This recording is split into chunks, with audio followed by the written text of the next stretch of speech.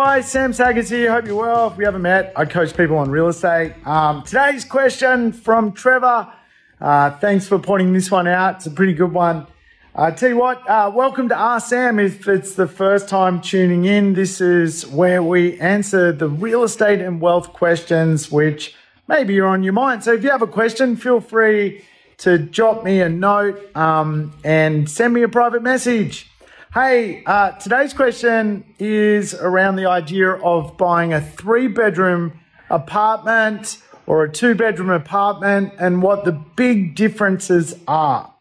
Well, this is a great question because, as we know, even in the budget, the government is trying to create an effect of downsizers jumping out of their houses and jumping into the 3-bedroom apartment market. But here's the problem.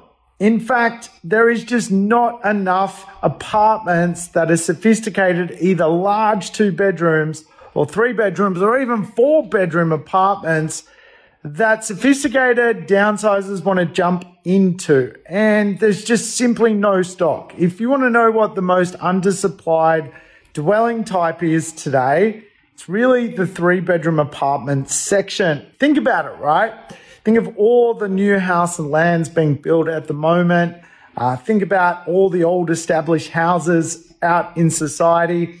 Think about, 1 and 2 bedroom apartments, and then think about 3-bedroom apartments. Just none of them.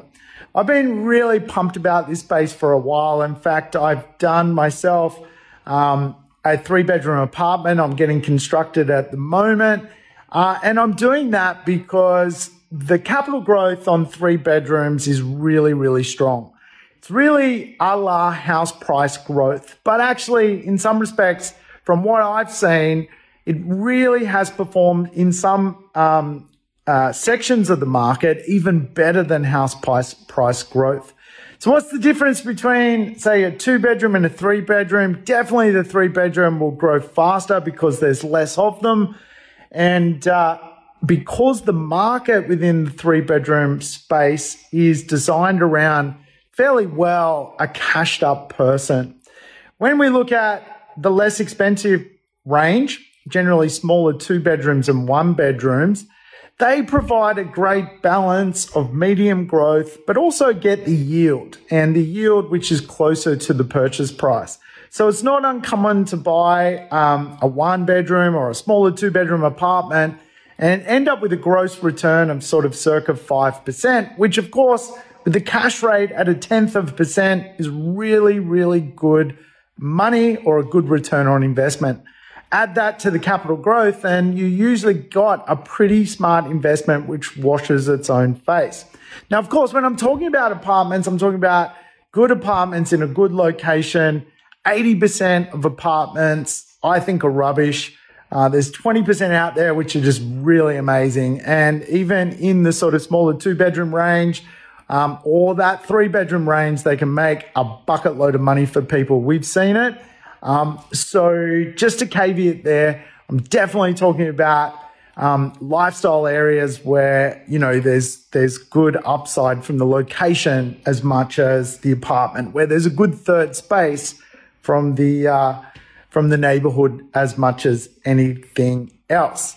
So to answer the riddle, also we need to look at the rental market. Now, there is also this kind of sophisticated 3-bedroom rental market where you quite often get almost like families who want to live in really cool locations, but they've only got 1 child. It's very common today.